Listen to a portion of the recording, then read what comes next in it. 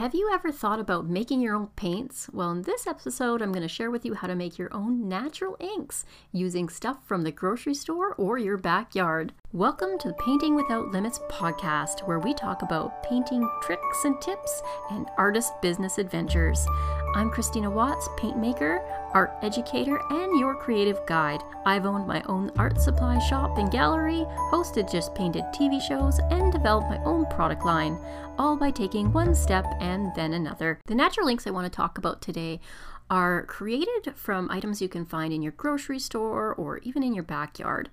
So what can you use for natural inks? Well, typically when you're looking at a fruit or vegetable and you notice that it has some pretty good color, like for example a beet, you know that when you slice into that beet, it's just got this beautiful red juice that comes out.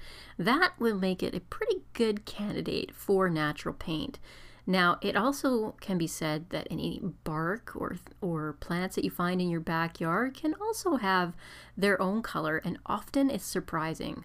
So if you love to experiment, if you love checking out the different colors that can come from the plants, the natural inks are definitely for you. So let's get into how you make these natural inks. So to begin with, what you want to do is whatever plant, fruit, or vegetable that you're working with, you'll want to boil it in a water that will extract the colors out.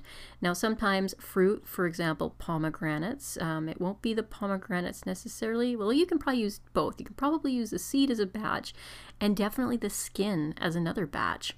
So a lot of people have taken pomegranate skin, dried it out, and boiled it down, and pomegranate color is very pretty. So anyways, let's talk about the boiling process. So what you want to do is you want to take your plant or your bark or your vegetable, cut it up, throw it in a pot, and put just enough water over top of it so that it covers whatever it is that you're boiling. And then you want to boil and simmer it for a while until you can see that the water has like some pretty good color in it. Once you've simmered it, and some, depending on the item that you're boiling, it can take, 20 minutes, it can take half an hour, it could take 45 minutes.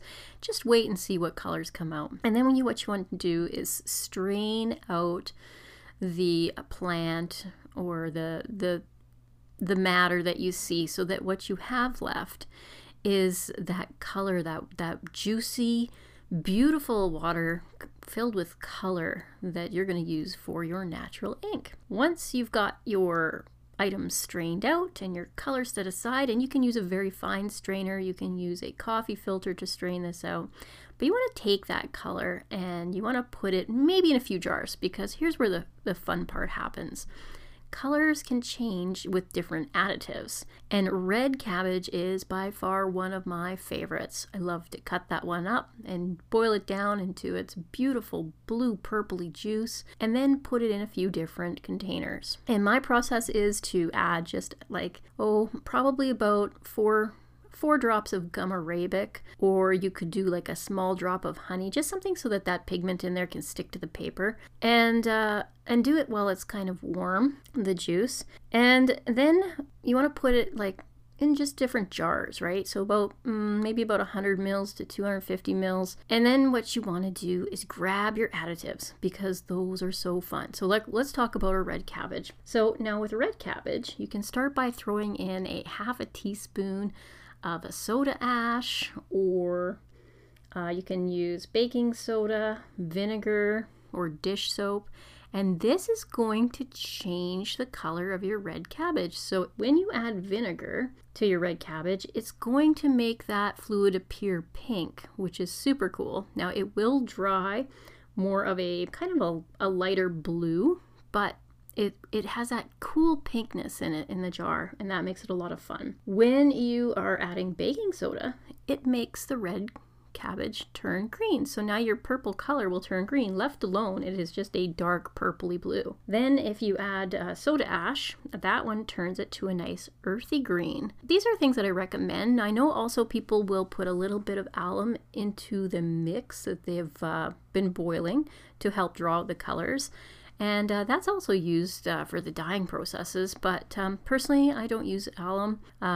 You can try to see if you get brighter colors, but it's not necessary. Let's move into beets. Now, of course, we talked about beets being vibrant in color and without any additives other than a little gum arabic. Beet will give you a beautiful red color. When you are adding a little bit of vinegar to beets, it's going to give you a maroon look over time. So over the course of the week, your red dot is going to turn into more of a maroon color. And when you add soda ash, it's going to turn it into like a browny red. Now moving forward, we're going to talk about even spices. So spices like turmeric are super fun. All you have to do is add it to some hot water, mix it up, let it sit, keep mixing it. Like I shake the jar over and over again, because that just gives it more of a, I don't know, a vibrant yellow in there. And don't forget to add your little bit of honey or your little bit of gum arabic so that it sticks to the paper. Now, when you're using gum or the turmeric, it can have the little bit of like powder from the spice in your paint, and it's not the end of the world. I would say use it, paint with it, let it dry, and then brush it gently off. And for you coffee lovers out there, here's a good way to make a coffee ink. And that is actually by using the Instacoffee. So get a dark roast instant coffee and mix it up with water. You can make it thicker than you would normally drink, just so that the color is darker. And then add your gum arabic or honey and go ahead and paint with that. Now, if you add soda ash to your coffee mix, soda ash always seems to make things darker, so it will make a darker brown. Now, there are so many things out there that you can boil down and discover the color of. I hope that this gave you a whole bunch of ideas and inspires you to jump into the kitchen, run to the grocery store, or grab some plants in the backyard and just see what colors they make. It's fun, it's easy.